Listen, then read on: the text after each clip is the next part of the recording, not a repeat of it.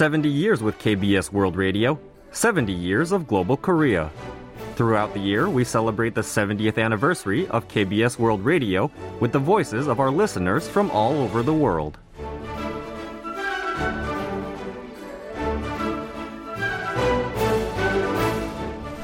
Здравствуйте. Меня зовут Ольга. Мы из города Кунгур, Пермский край. Очень рады отправить вам видео. Итак, KBS исполняется 70. Hello, we are Alexandra and Olga. I send greetings to all of you on behalf of my brother Alexander as well, because he has difficulty speaking due to his condition. KBS World Radio is celebrating its 70th anniversary this year. 70 years is not a short time. I think the years added more value to KBS World Radio, just like good wine. I first started to tune into KBS World Radio in the late 90s and have been enjoying the channel ever since.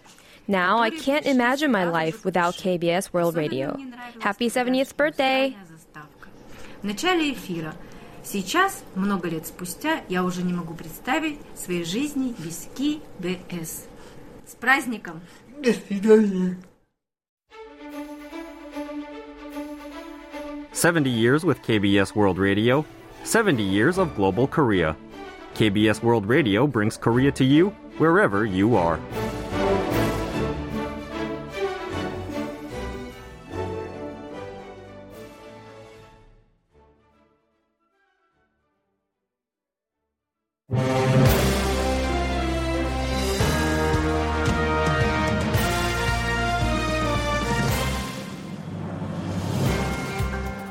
Hello, it's Monday, the 30th of October, and welcome to Korea 24. I'm your host, Kwon Jang-woo. Thousands gathered in Seoul on Sunday for a memorial service marking the one-year anniversary of the Itaewon crowd crush. However, President Yoon did not attend and joined a separate church service. We'll have more details in news briefing shortly. The number of cattle farms with lumpy skin disease cases has now risen to 64 after just 10 days. We'll find out more about the disease and its risks for our In-Depth today. And finally, Ulsan Hyundai FC have been crowned K-League 1 champions for the second year in a row. We'll go over it for our Monday sports roundup later. Let's begin Korea 24.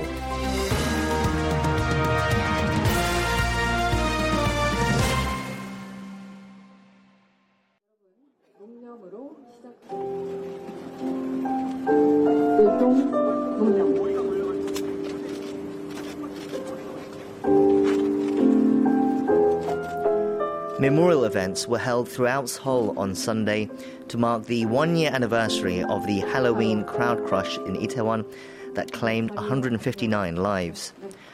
Hundreds of people, including bereaved families, marched from the site of the tragedy past the Yongsan Presidential Office and north towards Seoul Plaza, where the main event was held. Around 3,000 people gathered in front of the Seoul City Hall, calling for legislation of the Itaewon Disaster Special Act to enable further investigation and measures to prevent similar accidents from occurring again. Speaking at the event was Lee Jung-min, who lost his daughter in the tragedy and is now chairman of the Itaewon Tragedy Victims Family Committee. Let's hear what he had to say. Why do you think the 159 victims who lost their lives in the Itaewon disaster had no choice but to become stars in the sky? I would like to hear an answer to whether you think the government is not responsible. We did not want to become bereaved families. We should not have become bereaved families. It was clearly predicted, and there was proactive intervention, and there were warnings. If the predictions and warnings had been recognized and a plan was implemented, we would not have become bereaved families. For this and other major headlines of the day, we have joining us in the studio now Kim In-kyung, the Deputy Editor-in-Chief of KBS World's English News Service. In-kyung, hello. Hello, Chang-woo. At the main event at Seoul Plaza, bereaved families and opposition parties called for the swift parliamentary passage of the Itaewon Disaster Special Act. Can you tell us what this bill proposes? Yes, the special act is aimed at launching an independent probe to identify the structural cause of the deadly crowd crush, as well as to punish high-ranking officials for failing to prevent the tragedy. Opposition parties and the families of the victims say that the crowd crush could have been prevented had the police properly executed safety procedures. But the ruling People Power Party says investigations have already shed sufficient light on what happened and that the opposition is only politicizing the tragedy ahead of the general elections next year. The ruling party is instead seeking to revise the Framework Act on the Management of Disaster and Safety to require local governments to establish safety measures for public gatherings without official organizers. The families called on President Yoon Suk-yeol to attend the event as well, but he opted not to and instead attended a separate Christian service at Yangam Church in Seoul, where he spoke to the churchgoers. Can you tell us about what he said at the service? Yes, the president said that the government has put in efforts to build a safer South Korea and will continue to work toward that aim so that the sacrifices of the victims will not be in vain. Let's hear his own words. 오늘은 제가 살면서 가장 큰 슬픔을 This day last year was the saddest day of my life, and I believe everyone in South Korea feels the same way as I do. I'd like to express my condolences to those who lost their lives in this unfortunate accident. As citizens of the country that those people loved, we have the responsibility to build a better world. The presidential office reportedly looked into attending the memorial but decided not to, deeming that the event was politicized as it was jointly hosted by 4 opposition parties. Meanwhile, President Yoon will meet with the Democratic Party leader Lee Jae-myung at a gathering of political leaders at the National Assembly before he gives a budget speech on Tuesday. Can you tell us more?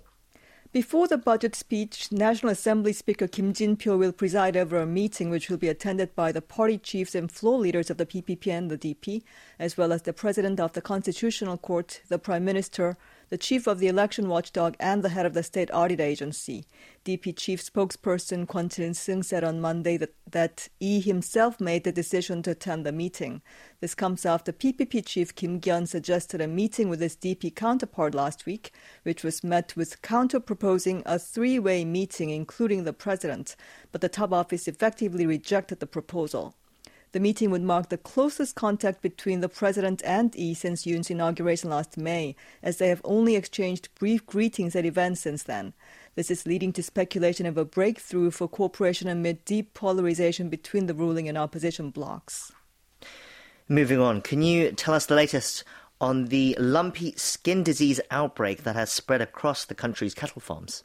Sure. As of 2 p.m. Monday, the number of farms with confirmed lumpy skin disease infections has risen to 64. It has taken less than 2 weeks for the number to go from 1 to more than 60. 3 additional infections were confirmed in the South Chungcheong, North Jeolla, and Gangwon provinces, and authorities are currently conducting tests for 4 suspected cases. Meanwhile, the government plans to complete the acquisition of lumpy skin disease vaccines by Wednesday for a nationwide inoculation of cattle by November 10th. According to the Agriculture Ministry on Monday, doses for more than 2 million cattle have been distributed to local governments so far, with another 2.1 million doses expected by Tuesday. Yes, we'll find out more about this disease with an expert later in the show as well. Let's shift to the Israel-Hamas war. South Korea's Foreign Minister Park Jin held phone conversations with his counterparts in Israel, the United Arab Emirates and Jordan to discuss concerns over rising fatalities. Can you tell us more? Yes, during the talks with Israeli Foreign Minister Eli Cohen on Sunday, Park strongly condemned the indiscriminate attacks by Palestine's Hamas militants while wishing for a prompt release of hostages. The South Korean minister stressed the importance of abiding by international laws and the protection of civilians, calling for the prevention of further harm to innocent non-combatants. Speaking to his UAE counterpart Sheikh Abdullah bin Zayed Al Nahyan and Jordanian counterpart Ayman Safadi, Park said the armed conflict between Israel and Hamas must not be expanded, agreeing on the need for a humanitarian ceasefire. The minister also sought cooperation for the safety of South Koreans in Israel, Lebanon, and elsewhere in the region. This comes as Israeli forces say that ground operations in Gaza continued and expanded overnight on Sunday. Turning back to domestic news, prosecutors raided the headquarters and executive offices of the food and beverage company SPC Group. That's over allegations that workers were coerced into withdrawing union memberships. What more can you tell us? The Seoul Central District Prosecutor's Office searched the locations on Monday on suspicion that a group subsidiary, PB Partners, compelled unionized workers at the group's bakery chain, Paris Baguette, to withdraw from the umbrella Korea Confederation of Trade Unions.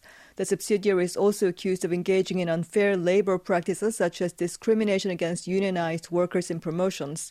The prosecution is reportedly seeking to obtain evidence that group chairman Heo Young-in and other executives had been briefed on and gave orders related to the alleged practices. This comes after the Labor Ministry referred the case to the prosecution last October with a recommendation to indict PB Partners CEO Hwang Jae-bok and other executives for violating the labor union and relations laws. And finally, the South Korean military said it spotted a North Korean vessel stranded near the de facto inter-Korean maritime border in the East Sea on Sunday. Can you tell us what happened? The Joint Chiefs of Staff said that South Korean maritime patrol aircraft spotted the vessel drifting in waters 200 kilometers east of the coastal town of Jeojin in Gangwon province and around 3 kilometers north of the eastern northern limit line at 2:15 p.m.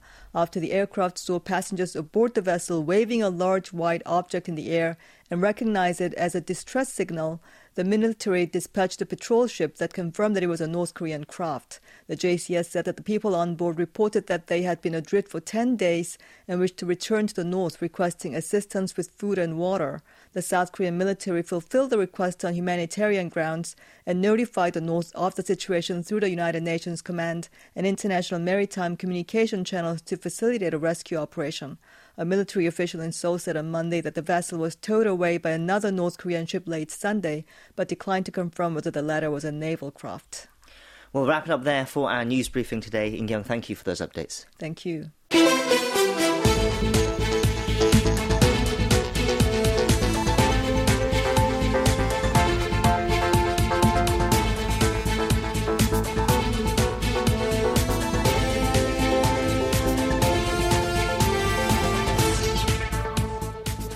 Lumpy skin disease is a viral disease in cattle that has quickly spread across Korea's farms since it was first detected earlier this month.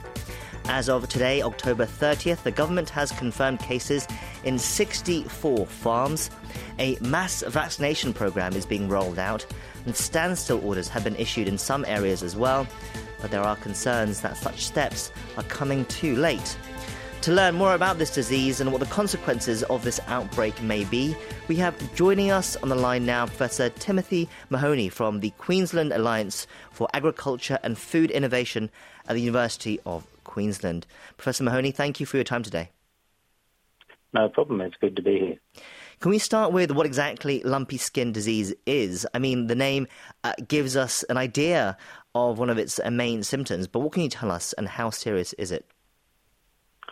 So, as you said in the introduction, lumpy skin disease is a viral disease of cattle, and it's quite a serious disease, and it spread from Africa in the early 1900s through parts of northern Africa, then through Asia to where its current distribution is. So, the main symptom is lumps, as the name suggests, on forming on the cattle, but I guess the other signs or clinical signs of disease, they will initially get a temperature and they may get increased tear production. For dairy cattle, you may get reduced milk production. And for most cattle, you'll get both male and female drops in reproductive performance. And that can either be short-term or long-term. And I understand that it can be deadly as well. Yeah, so it can cause deaths in usually less than 10% of cases, so it's not an overly serious disease from that perspective, but it's more the clinical effects than the long-term clinical effects that can be more serious. Okay, and how is it transmitted? So it's primarily transmitted by biting insects, so things like mosquitoes, midges, and biting flies. So they're the main, and it's what we call an insect-borne virus, and that's the main mode of transmission. There can be direct cattle-to-cattle transmission from exposure to infected bodily fluids, but that's usually rare and it's only a very minor mode of transmission. Right, and we have been reporting that LSD does not infect humans. Is that correct? Yes, that's correct. So there's no risk to people coming in contact with cattle with lumpy skin or being exposed to bodily secretions from those animals. What about other animals? Can it affect any other animals other than cattle? So cattle are the primary host along with buffalo, and that's where probably the only animals where we see overt clinical signs, so the lumps appearing on their skin. It can infect sheep, but it's not a very serious disease of sheep at all, and sometimes you might not even know they were infected. Right, okay. And what effects does this have? How about in terms of, for example, food consumption? Is eating a food product made of an infected cow, including dairy products, a health threat to consumers? No, so there's no risk to people either from cattle that are showing clinical signs or even consuming products that are made from those animals. So it has no impact on humans at all, and particularly if the food's been cooked, like many other viruses, it will be completely destroyed by that. But even if it is a cut, it's not known to infect humans. Okay, so it's about affecting the overall health of cattle in a farm then, I'm guessing. Let's also talk a bit more about proliferation. How much of a contagious disease is this as well? Because we reported the first case only about 10 days ago on October 20th, and since then it's been reported in over 60 farms across the country. Yeah, that's a really interesting question. It would be somewhat debatable from a scientific point of view whether we would call it a contagious disease. So as I said before, there's no direct animal-to-animal transmission, and that's usually what we would define as contagious. However, it is spread by insects. So if you've got insects in the environment, like biting mosquitoes and flies and midges and those sorts of things, then they can readily transmit that from an infected animal to an uninfected animal. Now, one of the difficulties with lumpy skin is that it can take quite a long time for those signs of disease to appear. So the lumps, for example, can take up to 28 days and before they become visible. So what could happen is you might get an incursion of the disease. Some animals get infected, and then it might go on to be transmitted to other animals, to insects. But then you don't know that it's actually in the country or in the location, and before it's actually spread from that location. So that's one potential scenario where you might have it, and then it suddenly appears everywhere once you start testing. Right, I see. So currently, as we said, it's been reported in farms across the country except the two Gyeongsang provinces and Jeju Island. What have you made of how it spread so quickly? And also, could there be perhaps a correlation between the climate crisis and transmitter reproduction? In other words, due to the rise of autumn temperatures in Korea, the emergence of mosquitoes breeding this time of year is becoming more and more of a problem. Could one of its ramifications be the LSD outbreak? Yeah, I think that's a fair comment to make. So certainly in other countries, certainly in endemic countries, there have been links with outbreaks or reoccurrence of disease following increased rain and increased temperature, and we do think that is related to increasing vector numbers.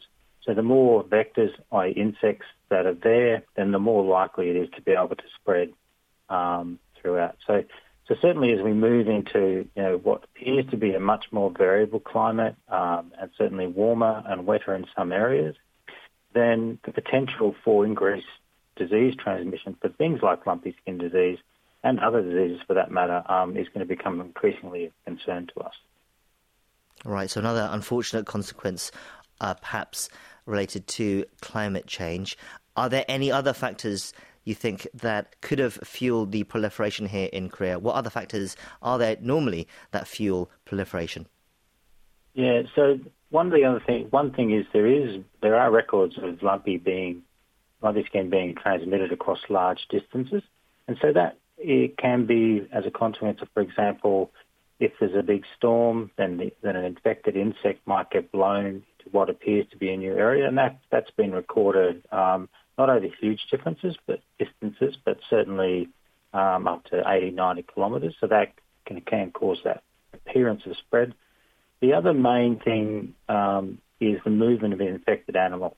So again, because of that delay in the onset of clinical signs, then animals might be moved from one place to another, and it's not known that they're actually infected, and they suddenly appear to be infected. And of course, for us in Australia, one of the key things is legal movement of animals from different jurisdictions from country to country. So that's been documented in other cases to give this appearance of sort of sudden transmission, but it's actually more to do with illegal animal movement.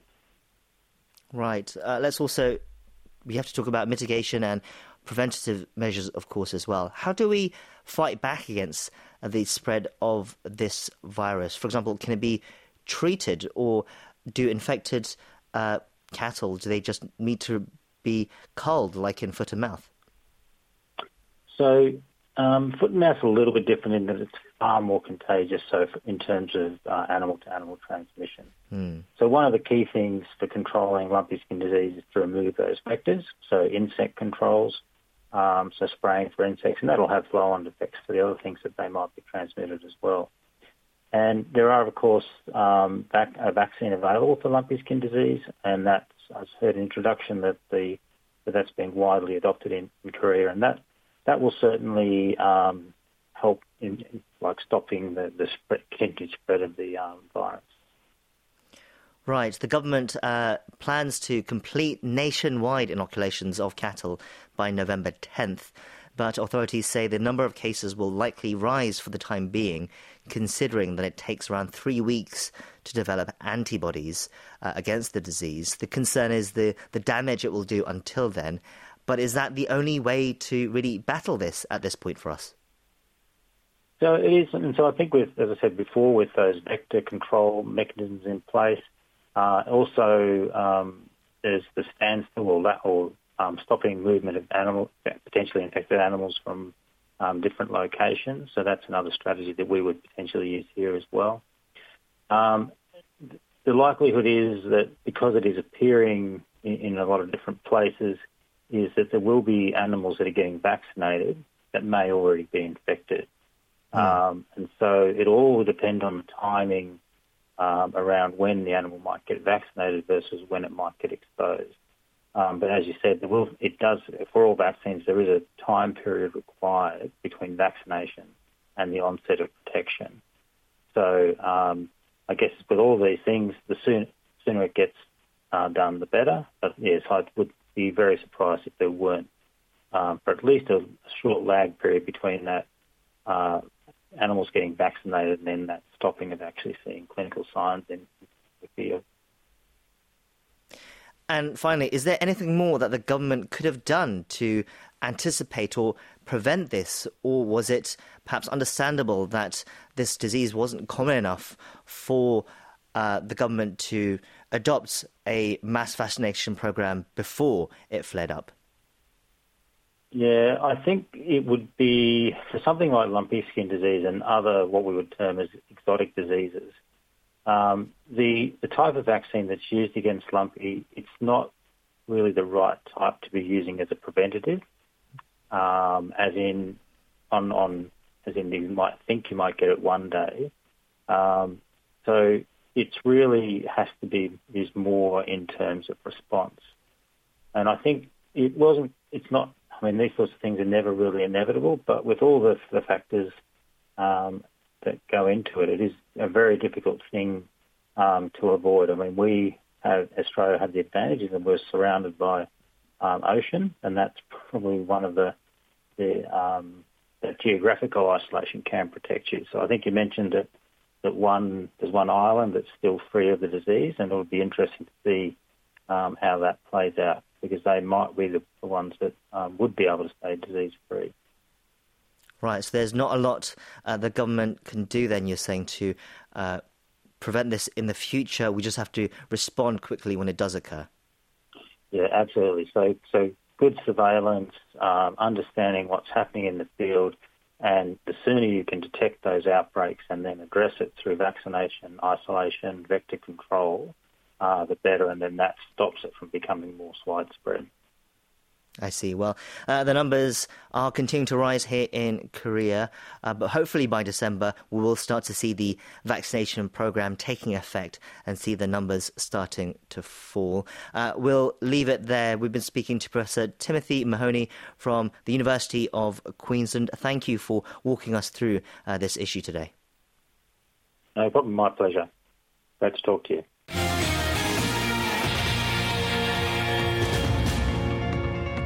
Welcome to the Korea 24 Stock and Forex Update.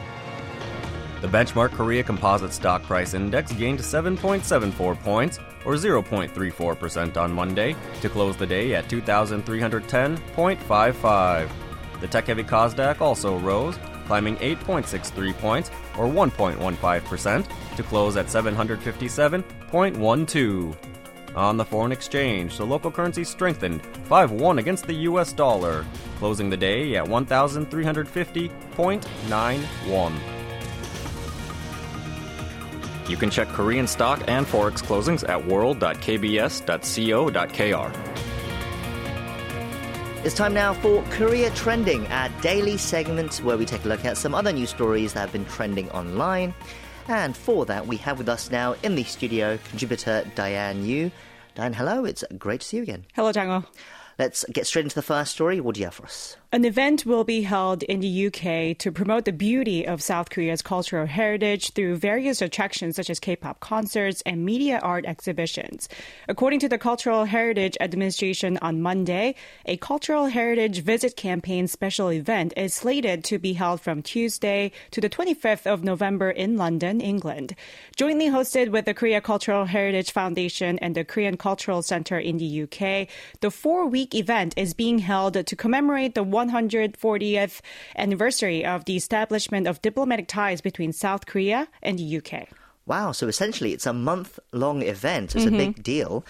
Can you walk us through the activities that will be held to commemorate this important year then? Under the theme of K-Heritage, A New World, the event introduces various attractions and experiences utilizing Korea's cultural heritage. The event will begin with an opening ceremony where major figures from the Korean and British culture and art circles gather in one place. At the event held at the Korean Cultural Centre in the UK on Tuesday afternoon local time, guests get to watch performances while enjoying traditional rice cakes and snacks. There's also a media art exhibition being held from Wednesday to November 25th in the Korean Cultural Center's exhibition hall. With the title Here With You, The Beauty of Korean Heritage, UNESCO World Heritage sites representing Korea, including Changdeokgung Palace and Bulguksa Temple, will be transformed into paintings by a famous British artist. I understand that there are also events that will showcase Korea's traditional music, right? Yes, the performance 소릿 공감 in London, sharing Korean folk music, will be held from Thursday to Friday, which allows the audience to experience the country's beautiful and unique sounds and dances. And of course, we can't forget about K-pop. Next Wednesday, groups including Stacey will appear on stage at Wembley Arena in London. For those who wish to watch the performance, the concert is going to be aired on KBS 2 TV at the end of November. Oh, wow. So the concert will be aired in Korea as well. It sounds like it'll be quite the celebration and a great way for folks in London to get a taste of Korean culture. Yes. Okay, let's move on to our second story. What else do you have for us today? In Korea, ancestral rites have been held to commemorate departed ancestors and to express gratitude to them since ancient times. It's one of the deep-rooted traditional events in the nation. However, with the change of time, people's perception of those rites has also changed. According to Sungkyungwan's Ritual Establishment Committee's research on 1,500 men and women aged 20 or older on the perspective on ancestral rites, 56% of them said they will not continue to perform the ceremonies. Sungkyungwan is an institution dedicated to preserving traditional Confucian culture in Korea. That means only about 4 out of 10 people are willing to continue this tradition. That's correct. And the number of people performing the rites has been on a downward trend, right? According to their research, only 62% of people responded that they are currently performing ancestral rites. Considering that number and how more than half of participants said they do not plan to continue, the number of people performing ancestral rites is expected to decrease significantly in the future. Yes, this was the centerpiece event when families gathered for the holidays or when people commemorated the anniversaries of family members' deaths. So it's quite a dramatic shift in tradition that we are starting to see. Did the research look into the reasons for people's should we say, indifference to these ceremonies now? Yeah, respondents cited it's better to simplify or replace those rites with a family gathering as the biggest reason. The answer was followed by people saying that ancestral rites are no longer necessary due to changes in the times and religious reasons or beliefs. And it was a ceremony that asked a lot of family members taking part as well, especially women who were expected to prepare food that would be used for this ceremony, as well as the food that would feed the people coming to the gatherings as well, of course. But based on people's opinions and feedback then, Song Kyung-kwan is planning to announce a revised recommendation for holding ancestral rites. That's correct, yeah. Respondents pointed out that simplification of the food and format of the ceremonies needed the most improvement in order to keep the tradition. And based on their feedback and the characteristics of modern society, the committee plans to announce a recommendation for modernizing ancestral rites on Thursday. The committee is considering ways to simplify the food offerings and reflect the view that it can be done differently depending on family customs, regional characteristics, and the form of the ancestral rites. Yes, it does seem to be a fight against the tide, but there will, of course, be many concerns about losing traditions too quickly, and that has defined Korean culture for so long. Right. Okay, let's continue on to our final story. What else has been trending? Many in Korea are reading about novelist Han Gang being listed as a finalist in the foreign language categories of 2 prestigious French literary awards. According to Han's publisher Munak Dongnae over the weekend, the French edition of I Do Not Bid Farewell was included in the 5 finalists for the Prix Femina for foreign literature on October 24th. This comes roughly a week after the book was shortlisted for the Prix Medicis for foreign literature on October 18th. Yes, Han is perhaps best known for being the first Korean writer to win the International Booker Prize in 2016 with her novel The Vegetarian. I should say she's the only winner as well. And she has won many awards since, but it looks like there could be more coming then. Yeah, definitely. The Prix Femina and Medici's awards are considered to be among the country's 4 major literary awards, so winning them would be a great accomplishment.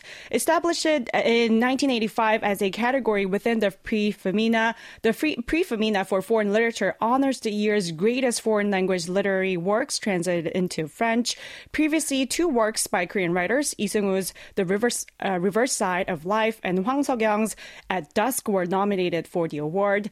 And created in 1970 to reward experimental works, the Prix Medicis include the Medici Foreign Literature Award as one of its foreign literature categories. And this is Han's second nomination following her book Greek Lesson in 2017. The Korean novelist often touches on very serious topics in her books, and I Do Not Bid Farewell is no different, right? That's correct. The story depicts the Jeju massacre through the perspectives of 3 women when tens of thousands of innocent civilians' lives were lost on April 3rd, 1948. The title of the French version of the book is Impossible Adieu. French daily newspaper Le Monde praised the book, saying, "From the first page, the continuum between dreams and reality is created, setting a unique and credible mental space." The winners of both awards will be announced next week, Prix Femina on November 6th and Prix Medicis on the 9th. Right, we'll keep an eye out for those announcements next week. In the meantime, we'll wrap it up there for Korea Trending. Diane, thank you for those stories, and we'll see you next time. See you next time.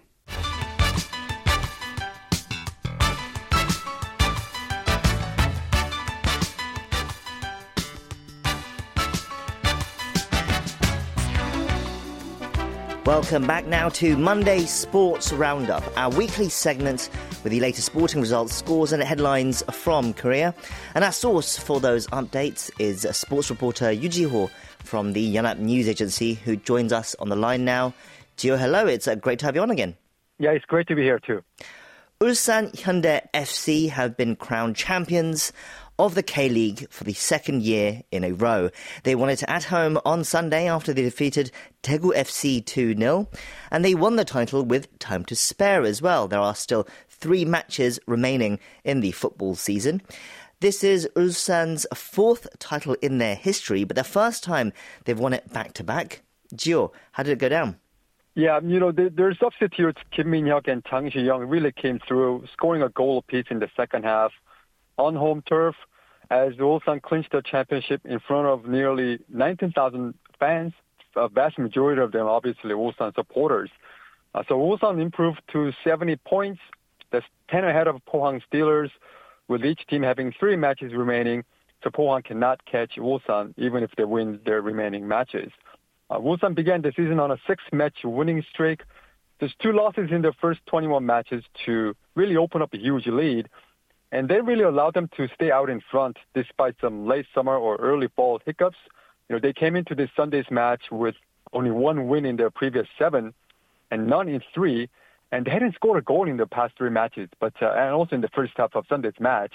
And they managed to score twice in the second half of Sunday to seal the deal. I guess they were a little fortunate also that Pohang went through a dry spell pretty much the same time as Ulsan did. And Jeonbuk, their, longtime nemesis, who had given them some hard time in recent years, they were out of contention pretty early in the season. So Ulsan, they won the title last year by 3 points. This year, right now, they're up 10. With 3 matches to go. So it's going to be, at the end of the day, it's going to be a pretty, easier title run than maybe last year.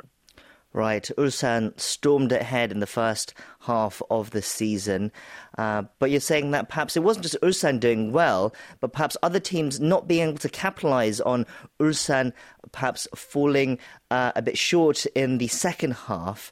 That contributed to the title win as well. Jeonbuk especially really disappointing this year, right? Yeah, they went through the coaching change. Jeonbuk did.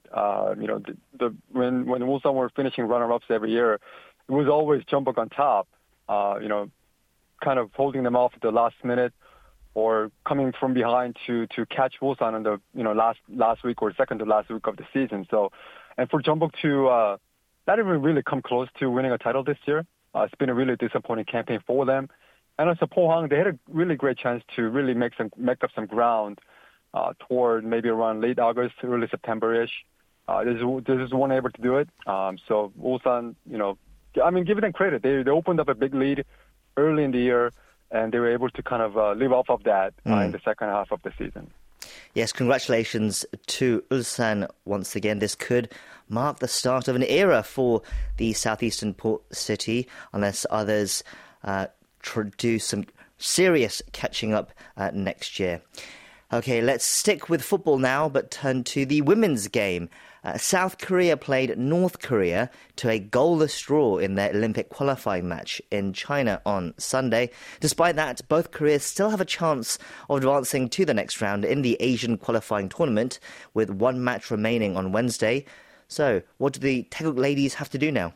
Yeah, the math is pretty simple. South Korea have to beat China on Wednesday, and they're going to be in good position to either win their group, Group B, and reach the third round, or at least become the best runner-up in the second round out of 3 groups in this phase and kind of sneak into the third round. So if South Korea win, they're going to improve to 7 points and will likely retain the goal difference edge over North Korea. Right now it's 9-1. And North Korea obviously favored to defeat Thailand on Wednesday to also reach 7 points. And 7 points also will be good enough to make South Korea the best runner-up team in the second round, because other teams in groups A and C, their second-place teams right now have 3 points with 1 match to go. So the best they can do is get 6 points. And if South Korea end up with 7, the worst that can happen is they're going to be the best runner-up team and still move on to the third round.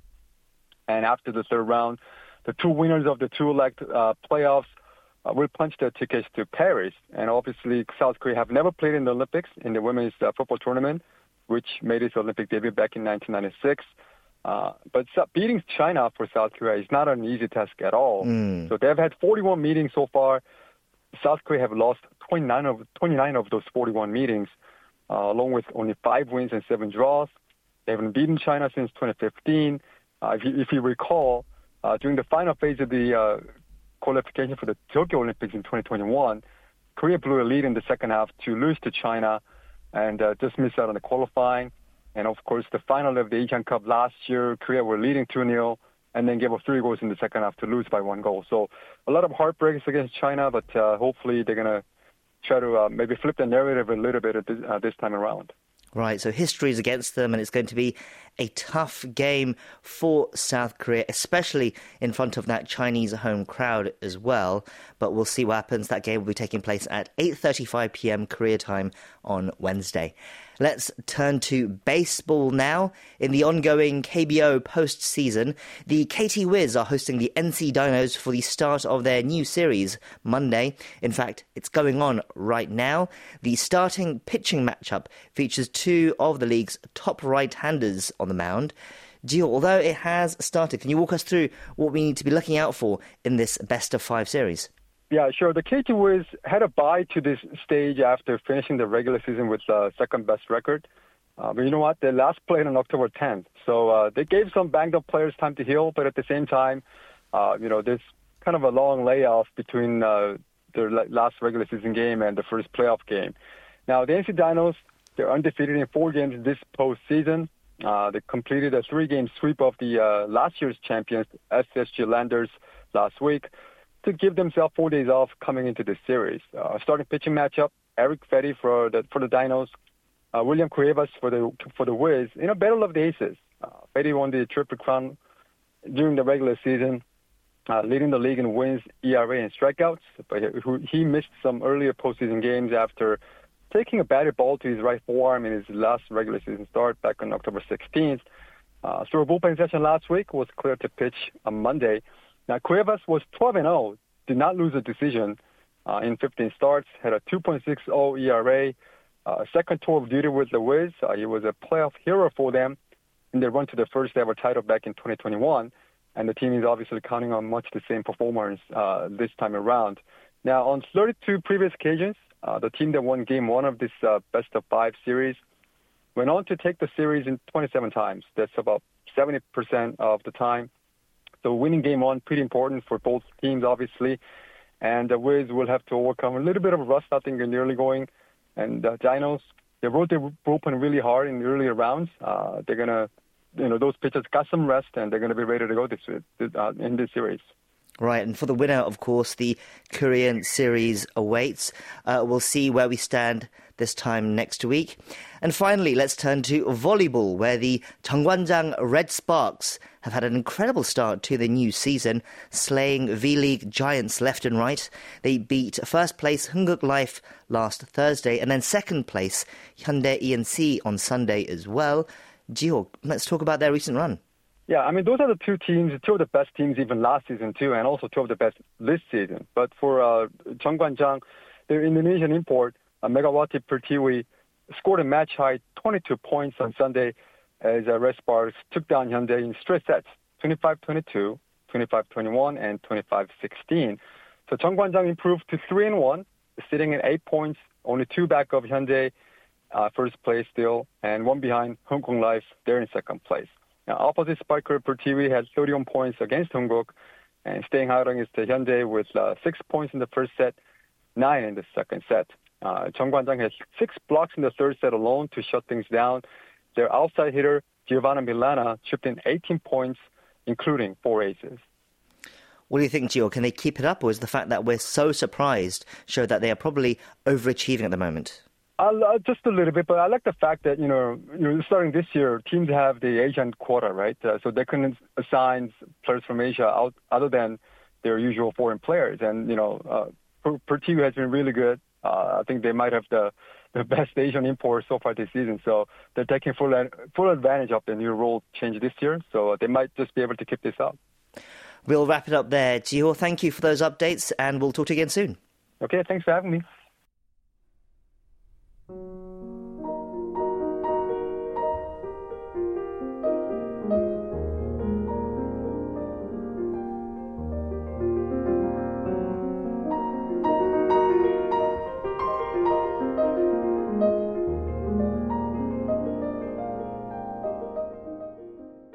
This is pianist Sonu Ye-kwan. You're now listening to Korea 24 on KBS World Radio.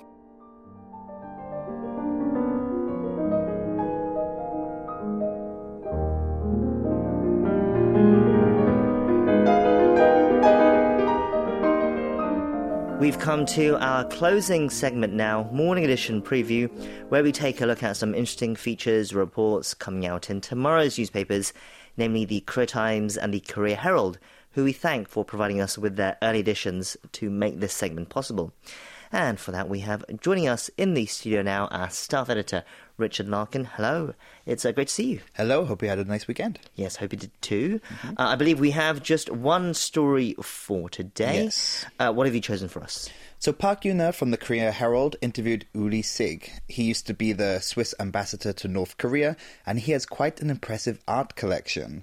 I chose the article because he gives his thoughts on Korean art, so where it is globally, as well as his thoughts on the relationship between South and North Korea. And yeah, it can be found in the culture section of the paper. Okay, interesting. I see in the notes here that we have that Sig at one point was also the Swiss ambassador to China and Mongolia, and that he's widely known for his art collection, mainly works from China.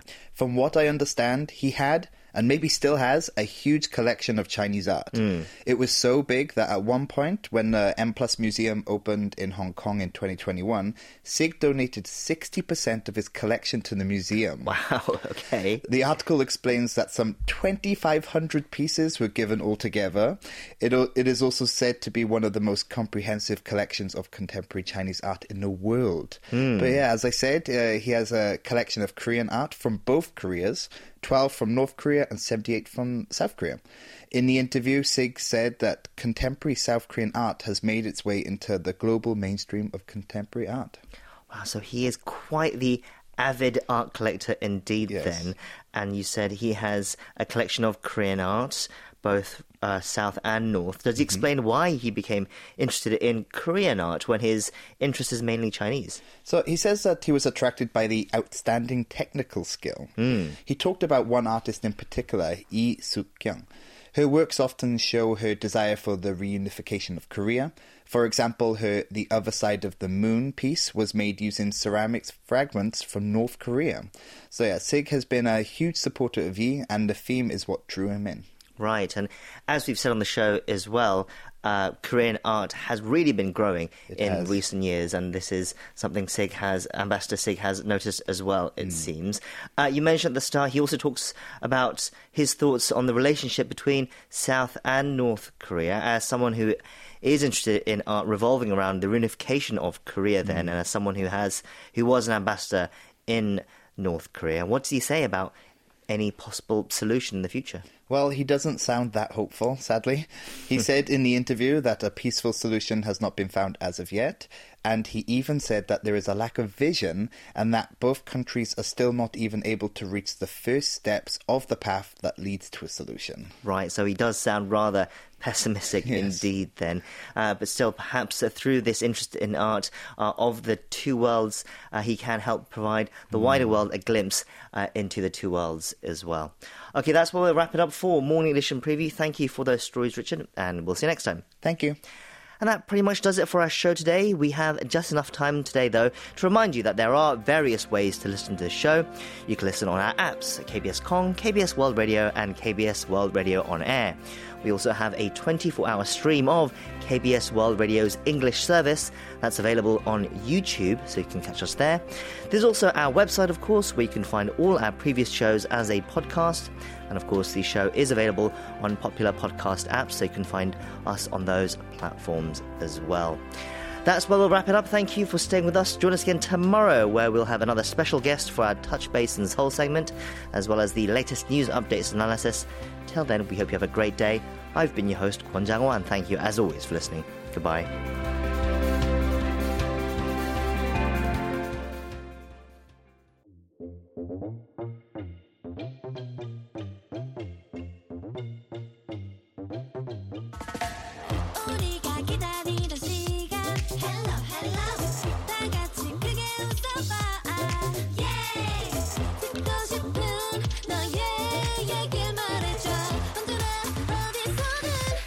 I love my radio.